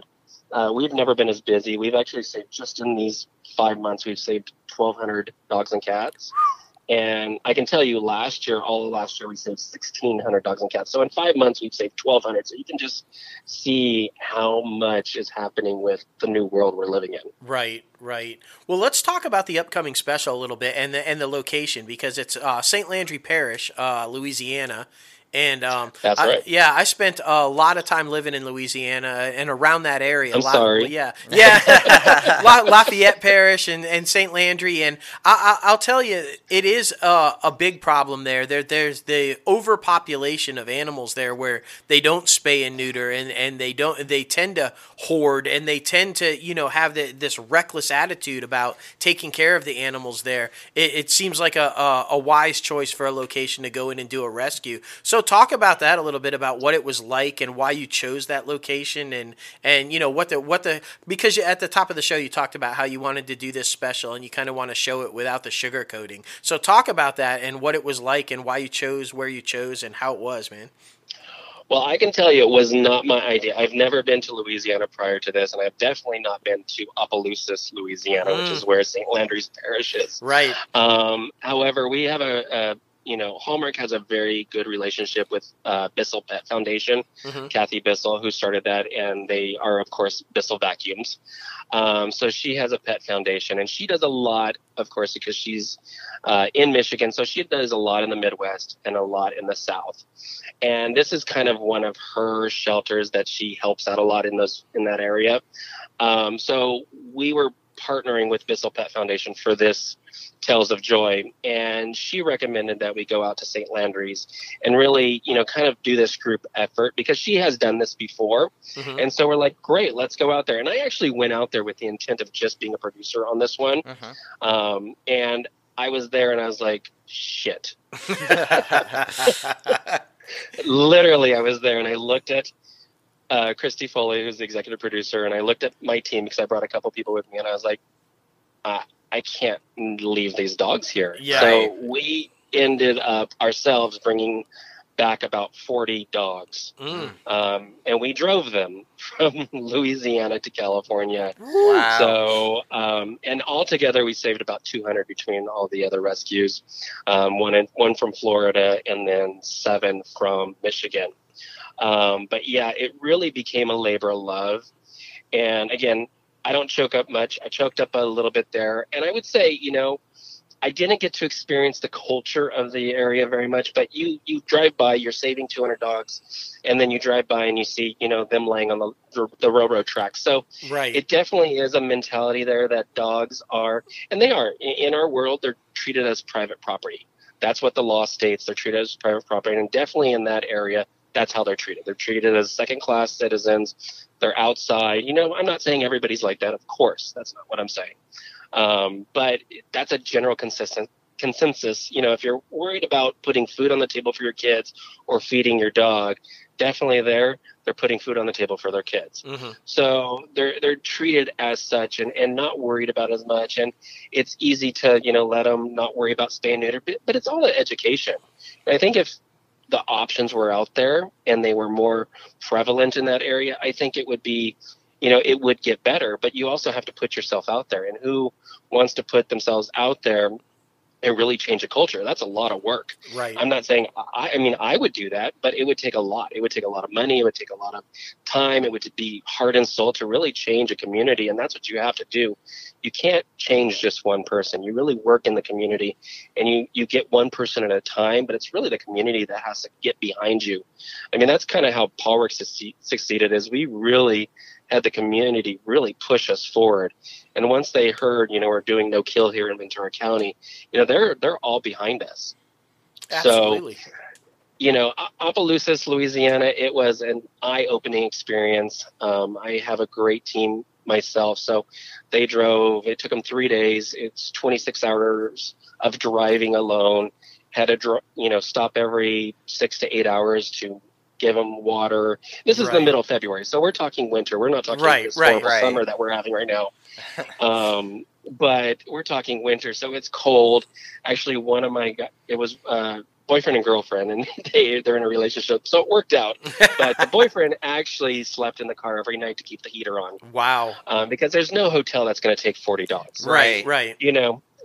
That's So, dedication right there, man. That's like... Yeah, but then he slept on the road the whole time while she drove. So, it's a trade-off. There you go. Well, like we were talking about, women will always be there to love us at the end. That's right. They will. No matter what you do. They keep us going. Right. That's right. But, you bring up education, and I think that's important because that's one of the main initiatives of PaulWorks is yourself, like doing this podcast and doing the shows on Hallmark. And the press tour that you do on a regular basis is, I think it's so important and so critical to get the message out there that there are other options, that it doesn't have to be that way that you saw in Opelousas. And we should say that St. Landry Parish is one of the economically challenged parishes in Louisiana. It is a poor community, and so you're right.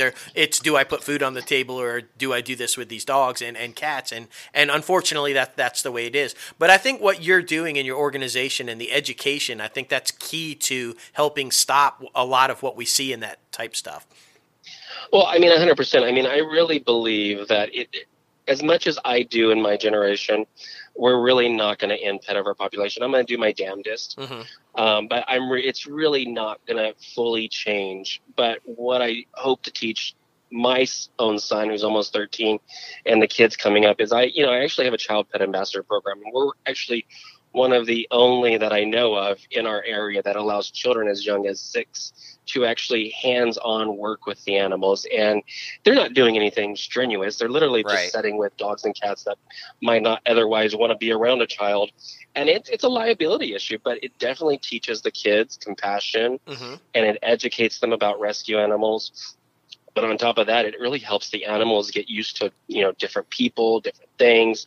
But I really believe it's that generation, the ones coming up right now that are, from 6 to 15, that are really going to make a difference in our world. There's so much more wide open to ideas and changing things and thinking outside the box than even my generation. I'm 42 almost, so I think as we get older, we get a little more stubborn, and we get a little more set in our ways. Right. And these kids nowadays, I mean, you can be whatever you want, you can do whatever you want, and no one looks a blind eye. So, it's this program that I think will ultimately, and these kids, that will really change the future. Yeah, and I mean, I have to say, the kids growing up now, they're lucky enough to have someone like yourself who's there to show them the ways, teach them how to do all these things, and to have a conversation, because we talk about it all the time, that the gray area, not a lot of people like to have the conversation, but you're breaking in the door and making people have the conversation, which is a great thing to do, especially with our animals that we hold so loving and dearing to our heart, and it just needs to happen, and we need to have them as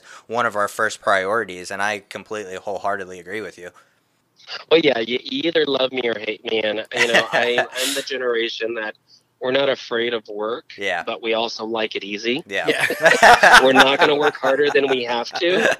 That's right. The few generations before me worked their asses off and didn't really think about how to work That's smarter, right. not harder. That's Our it. generation's like, let's work hard, but not that hard. Let's start right. having other people work for us. So now I want my kids to work for me, and they're all like just heart. They ooze heart, which it doesn't really work for me, but it works for our world. So. There we go. You know what I really like to is just your straightforward honesty, Yeah. man. It's so refreshing to have somebody, that doesn't work for me. Fuck it. We're good. We're just going to go this way or that way. We love that, man. We love that approach. And you're right. I think hopefully, generations after us can learn that, it's okay to work smart, not always hard, right? Like, Yes, I feel 100%. like sometimes working smart is hard. I mean, depending on who you're dealing with, it could be both, right? Like, Absolutely, then I'll teach that generation. They'll get to know Uncle Chad very well. And I don't mean that in a creepy way. that's another special one. Yeah, it'll be down the line. It'll be great. Conversations with Uncle Chad. That's right. Oh my gosh, yeah. If you need us to produce that, let us know. We'll come right we on got board. you. We got you. Sounds good. Oh man. So tell everybody again when the special airs, because we want everybody to watch it. So when does it air again? So it's airing August 31st at 11 a.m. on the Hallmark Channel, not their side movie one, on the actual Hallmark Channel. It's Eastern and Pacific time at 11 o'clock in the morning. So if you're a diehard, Hallmark fan, you need to sit down, have your popcorn or your lunch ready, and be ready to watch it and cry and have your Kleenex, because there's the happy, I do know how to make people cry. I'm really good at it. So, not always for the right reasons, but I can make people cry. You will definitely shed some tears.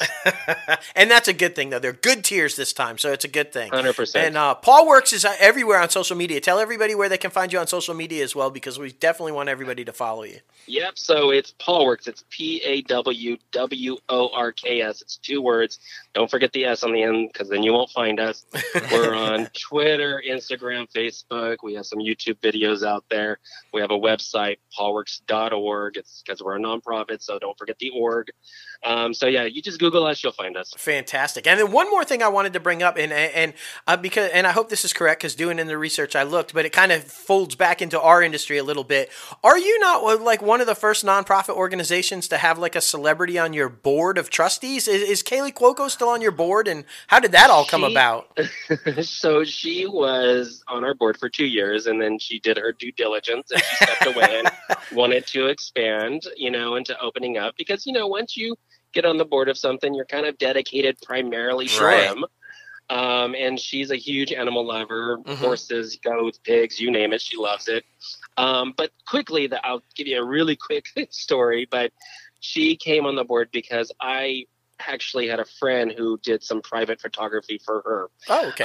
And he had kind of told me, I know the celebrity, she loves animals. And I was like, well, who is it?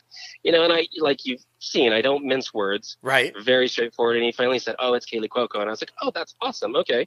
So for about 3 months, he kept me on the fence of, because, you also don't want to approach celebrities in a way. You get one ask on with certain people or certain things. So he's like, I have to be careful not to. And I was like, okay, how fucking long does this take? I can ask her.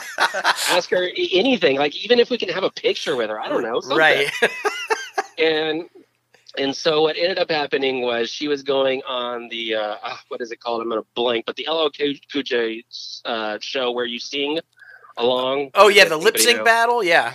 Yes. So she was going on that shortly, and he got the email from her mom because he knew her mom better than her, and her mom said, just email her. Who cares? If she doesn't want to respond, she won't respond. And I was like, great. So I got the email, responded to her, and she said, it must be kismet because I have to choose a nonprofit to donate $10,000 to for this lip sync challenge, and I'm going to do it for you guys. And I was like, wow. okay. I wasn't expecting that, but Right. great. And then our relationship just blossomed, and I was invited to her wedding, which was great. And so she really became part of the Paul Ricks family, and she always will be. She's always welcome back anytime, but she's on to bigger and better things, and so are we. So we're growing together, but in different ways. But she's great. She's the best animal advocate you could have. Well, dude, I can't think of a better way to end than on a story like that. I That's know, right? absolutely epic. I love it. I just love the honesty. It's like, well, how the fuck long does this take? Just ask her. It's just like, it's so good, man. It's so good. And speaking of open invite, man, just anytime you want to come back in, man, you're a part of the Crazy Ant family now. So anything we can do to help get the word out there about the mission and what you guys are trying to do, dude, open invite. You're always welcome to come and, just talk with us and just chill out and get it out there, man. Yes. Well, awesome. I keep saying I want to go somewhere I can constantly say the word fuck. So now I know where to go. Exactly, right here on Inside the Crazy That's Ant Farm. right. That's right. And the women will love it. They won't cry here if you say that. They love that. So it's all good. Oh my goodness. Well, thanks, guys. I really appreciate it. Yeah, no, and thank you, man. Like I said, we're always trying to broaden the horizon and do different things, and we just think this is a really great cause, and you're a really great guy, and we're thrilled that you came on to talk to us today, man. I appreciate everything. Thank you so much. You bet. Take care now. You too. Bye-bye. Bye. Bye-bye.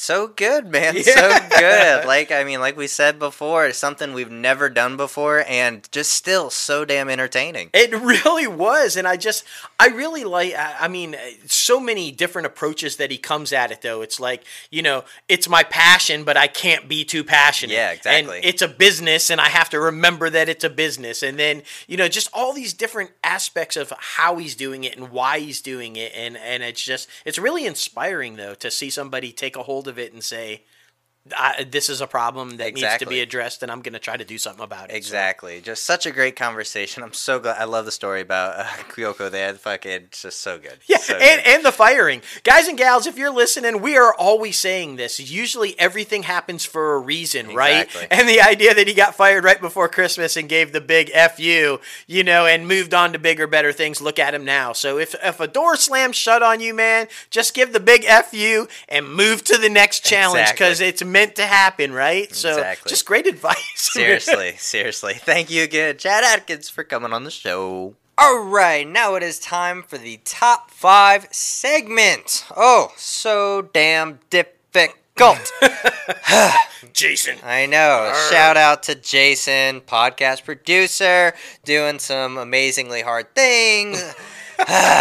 Fucking, I teased it last week with the cult films that I'm a huge gangster movie fan. Yes. And so this week it is top 5 gangster films. Yes. Damn it. It was so hard. It really was, man. Man. It really was. There's so many that I just wanted to put on here, but just couldn't because we don't have the room or the time. It's true. And it's just so damn good. But my number 5 is Last Man Standing. This is a very, very underrated gangster mobster film. It stars Bruce Willis, and it's basically like a gangster western where these motherfuckers are out in like Nevada before Las Vegas and shit, and they're just basically trying to colonize. And it's kind of like mobsters in the sense where there's 2 gangs in this western town, and Bruce Willis's character comes and just like plays both of the gangs against each other, basically works for both parties and fucks everything up. But it's a really good movie, man. It's really underrated. Not a lot of people know about it, but Last Man Standing. Be sure to watch it. There you go. My number 5 is the star you're more than familiar with gangster films. The film you might not have heard of, but it, in my opinion, maybe one of his best roles ever. I'm talking about Bobby De Niro. Yeah, boy. The film Once Upon a Time in America. Yeah, it's about a Jewish gangster family that, you know, integrated to New York and you know, ran the gambit as a crime family. And then it takes span over 40 years, and it kind of shows you the story of them coming over on their rise to the, you know, being the mob bosses and ruling everything, and then their downfall, and now they're kind of like in their old age now talking about it all, kind of a thing. But it is one hell of an intense crime drama gangster film, and De Niro is absolutely at his best in this film. I mean, can you have a crime family or gangster film without De Niro? Right. Like, I mean, I'm just saying, it's check it out if you haven't seen it. Once Upon a Time in America, really good. Definitely. Well, my number 4 is Waist Deep, starring Tyrese Gibson. This one's basically all about a guy who is trying to get out of the life, and then he was just on his way home from a freaking day at work as a security guard, and he gets carjacked, basically, with his son in the back seat. He doesn't give a fuck about the car, but the whole time, this is about getting his son back. And, like, it's just crazy, man. The Game is in it, the rapper The Game. And just, I love this because to have that bond to try to get somebody like that you love so significantly back in your life, and you don't want anything to happen to them, you don't want anything to harm them. So it's just a really, really good film. Waist Deep, Tyrese Gibson, and Megan Good as well. I mean, first of all, Megan Good, probably one of the most underrated actresses. I Agreed. swear to God, she is so good, y'all. That is a like freaking fantastic film. I have a trend going, and you guys will see what I'm talking about. My number 4 is another gangster movie with Bobby De Niro. Goodfellas, with Ray Liotta. And I mean, guys, I think it's hands down, undeniably one of the all-time great gangster films, right? Like, I mean, the one-liners in there and the things that go on in that film, freaking just, like, if we know you've seen it. Just, I don't even have to explain the film to you, Goodfellas. It's just, you know why it's on my list. You know why it's a great gangster film. And if you haven't seen it, what the fuck? Yeah. What the fuck? That's the real question. Goodfellas. What the fuck? Goodfellas. All right. So am I like ha-ha funny, or am I like that kind of funny? Exactly. I mean, come on. I know. Come on. All right. So funny. Only that movie can make Joe Pesci be like the hard ass fucking busting people's balls. That's and right. shit. That's like, right. So Like good. that's another guy. Can you do a gangster movie without Pesci? I know. I don't know. At least an Italian or a Jewish mafia type gangster movie. Exactly. I think it's a rule. Like, yeah, you have to put that motherfucker. It's got to be Bobby De Niro or Joe Pesci or both. Yeah. Like, exactly.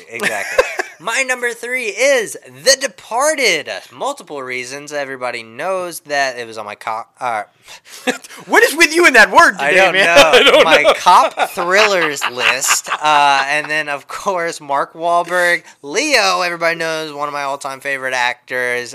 Jack Nicholson. And loosely based on Whitey Bulger. We went back and did the research. It's true. You were right. And so it was just such a good movie, guys. Such a good movie about basically the parallels of growing up in a place like Boston, whether you're either going to be a gangster or you're going to be a cop, and just the way they played everything. Just an absolutely brilliant movie. Martin Scorsese, one of his finest, and just amazing. So good. Check it out. I can't argue with any of that. It's boy, my favorite thing about these top 5s over the past few weeks is the content that are on these lists. Yeah. Is amazing, guys. If you like, go watch all of them. Yeah, seriously. Okay, I'm gonna step away from De Niro for a minute. No way. I got to step away from De Niro for a minute because not all gangsters are mafia, right? Like, so I'm gonna jump into the hood. Boys in the Hood is on my list. Yes. John Singleton, just a masterpiece by a master director, John Singleton. Morris Chestnut, Ice Cube, Lawrence Fishburne, just like all these fucking amazing people about coming up in the hood and being trapped in gangster life and trying to work your way out of it. And it's an epic telling of, unfortunately, things I feel like that are still going on. At the top of the show, we're talking about the murder, of rappers. And like, this is hardcore, guys. And I think this is a eye-opening, stark reality look at life in that type of a neighborhood and what people are forced into, sometimes not by choice. Exactly. And so it's a deep character study about, life in the hood and coming up that way. So Boys in the Hood. If you haven't watched it, do yourself a favor by, like I said, just a brilliant film by the late John Singleton. And yeah, good. It's so good. Definitely. Watch it, guys. Definitely. And my number 2, a highly underrated freaking gangster film, Public Enemies. Yes. Johnny Depp Yes. as John Dillinger. Just an epic ass fucking bank robber, and nobody really knows if that was. It's kind of like a Kennedy situation. Nobody really knows if that's the real John Dillinger that died. But it's true. It was just such a good movie, and our buddy Spencer Garrett. Yes, I was just about to say that. In that movie, because he's in everything. He's in freaking everything. But Public Enemy is such a good movie. Definitely, I remember going to watch it in the theaters, and it's definitely one that I will remember forever, and the theatrical experience is needed for movies like this. Yes. Yes. Yes. And yes. And yes. Spencer Garrett, Johnny Depp, all you need to know. Exactly. That's all I'm saying. Brilliant film. Okay, I'm getting back on the De Niro train, okay? I'm back to Bobby. All right? Are you talking to me? Yeah, I'm talking to you. Okay. I am jumping in. My number 2 is The Untouchables. It's a great one. The great one, Elliot Ness, Al Capone, fucking Kevin Costner, and De Niro. And Sean Connery. Yeah, buddy. Enough said. Enough said. Have you seen this film? Have you fucking seen this film? Like, if you haven't, what? Exactly. It's a brilliant, brilliant masterpiece of a gangster film about the takedown of Capone and Elliot Ness's rise in the FBI. Do yourself a favor. Watch it. Yes. Okay. I feel like that's good. I mean, you mentioned Kevin Costner, Bobby De Niro, and Sean Connery. You shouldn't have to say anything else. That's it. Okay. That's it. All right. Well, my number 1 is a movie that I just cherish because it's so damn good, and there's so many great actors in it. Mobsters. Freaking about Lucky Luciano, Yes. Bugsy Siegel, Meyer Lansky, and Frank Costello, all growing up in the gang. And, we got Christian Slater. We got freaking Rodney Eastman, who played fucking, I believe Bugsy Siegel. Yep. And Costas Mandylor as Frank Costello. But, guys, you know who played Meyer Lansky? Who? Patrick Dempsey. Patrick Dempsey played Meyer Lansky and a gangster movie. So this is by far my number 1 gangster film. Boom. And if I had to say it, if you're talking about all-time gangster movies with the best hair, All-time gangster this movies. one would have to be it. This is the best one. Be sure to watch this shit. It's so damn good. And Patrick Dempsey did a great job portraying Meyer Lansky, and Christian Slater did a great job portraying Lucky Luciano. Yeah. It was so damn good. Speaking of another underrated actor, Yeah. Christian Slater is I just thought you a were gonna say brilliant Patrick guy. No, Dempsey. God, He is underrated. I wouldn't He be able. is I wouldn't be able to underrated. get out of here if I said that. I mean, I can't attack his man crush. I said he had great hair. Okay, He all does. right. I do like Patrick Dempsey, guys. I love Patrick. He's good. And kudos to you. I just want to say this is brilliant because you actually put together a top 5 about gangster films, and you actually found 5 without De Niro. Exactly. Thank you. My list I know. is continuing the trend because my number 1 is the Godfather trilogy, Yeah. of which Bobby is in. He is because can you do a gangster film without De Niro? No! The answer is no! So, all kidding aside, though, can you have a list of all-time gangster films and not include The Godfather? Right. It's the epitome of gangster films. Exactly. It's the gangster film of which all gangster films come from. Three, Yeah. 1 and 2, yeah, but Fucking 3, great. Yeah. but 1. Jesus Christ, it's not just one of the best gangster films of all time, just one of the best films of all time. So Francis Ford Coppola and just So good. It's so good. Yeah. And there it is. But yeah, kudos. You like found 5 without De Niro. Exactly. De Niro's coming for you. It's Oh, all right. yeah. Oh, yeah. I wanted to put Goodfellas up there, but you got done with your list first. I know. Well, yeah. You know. That's like when you snag my 80s movies. Yeah, I'm like, exactly. son of a bitch. Exactly. Oh, my goodness. Now it is time for the box office recap. Oh, man. There's a lot of good stuff coming out, especially with the theaters reopening. Yep. The predictions will be coming back soon, so stay tuned for that. Number 5 this week was Made in Italy, that brought in 21,000. Number 4 was The Big Ugly, that brought in 24. First one was 21,000. The second one's 24,000. There you go. The third one is The Rental with 78,000. Number 2 was The Tax Collector, Shia LaBeouf's one, with 204,000. And number 1, SpongeBob the movie. Sponge on the run. Sponge on the run. He's a sponge on the run. Oh, If that's not in there, epic fail, guys. That's all I'm saying. It should have Right. been. It should have been. hell yeah. Almost $1 million. Almost. You were Right saying there. which film would be the first film to crack the $1 million without being able to be full theatrical release? Almost SpongeBob. Almost SpongeBob. Almost. Damn. But now it is time for the IMDb Pro trending segment. Yes. You guys know we love this app. It's basically where we get all of our industry news from, where we track people, where we reach out to guests. We don't like track people, hunt them down. We are tracking you. We are Right. looking for you. Like- We're like the new FBI. It's Yeah, fantastic. you know.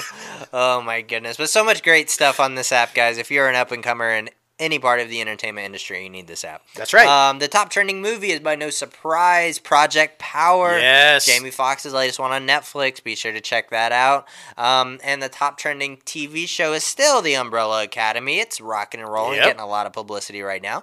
And the top trending star is Aiden Gallagher From the Umbrella Academy. from The Umbrella Academy. We know that because we used IMDb Pro. That's right.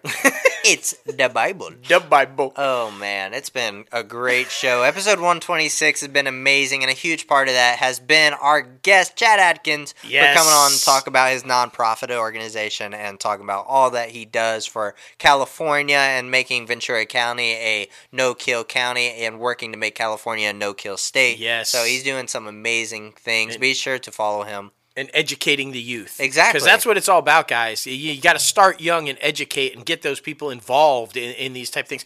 And thanks, dude, for like sharing that awesome story about Kaylee Cuoco. Yeah, right? That was really fucking hilarious. It was. But that was good. That was good stuff. Definitely. And, of course, you can follow us on social media, anywhere you have social media, at Crazy Ant Media. Be sure to follow the company profile. Be sure to follow the podcast, ItCaf Podcast, everywhere and anywhere. We have started a branch off of ItCast Podcast behind the scenes. It's on YouTube. Be sure to check it out. Be sure to follow us both personally on social media because we have a lot of opinions on things. Myself at JLoFantastic and Crazy Ant Guy 1970. That's right. And you guys know you can subscribe to this podcast anywhere you listen to your podcast. Anchor, Apple Podcasts, Spotify, Google Play Music, iHeartRadio, Podbean, Stitcher, and so much more. If you're watching this video on YouTube, be sure to like the video, hit that subscribe button, ring that bell, do all those amazing YouTube things that you love to do. And of course, if you want to start rocking the latest and greatest Crazy Ant Media gear, be sure to head over to our website, crazyantmedia.com, where there's just so much great stuff. Our new merch up like literally every month. Every month. Be sure to get your honorary Crazy Ant shirts. Be sure to get Hands Down shirts. Be sure to get Hell Yeah shirts. There's so much, guys. There's so much. Something for everybody. You know what I'm going to do?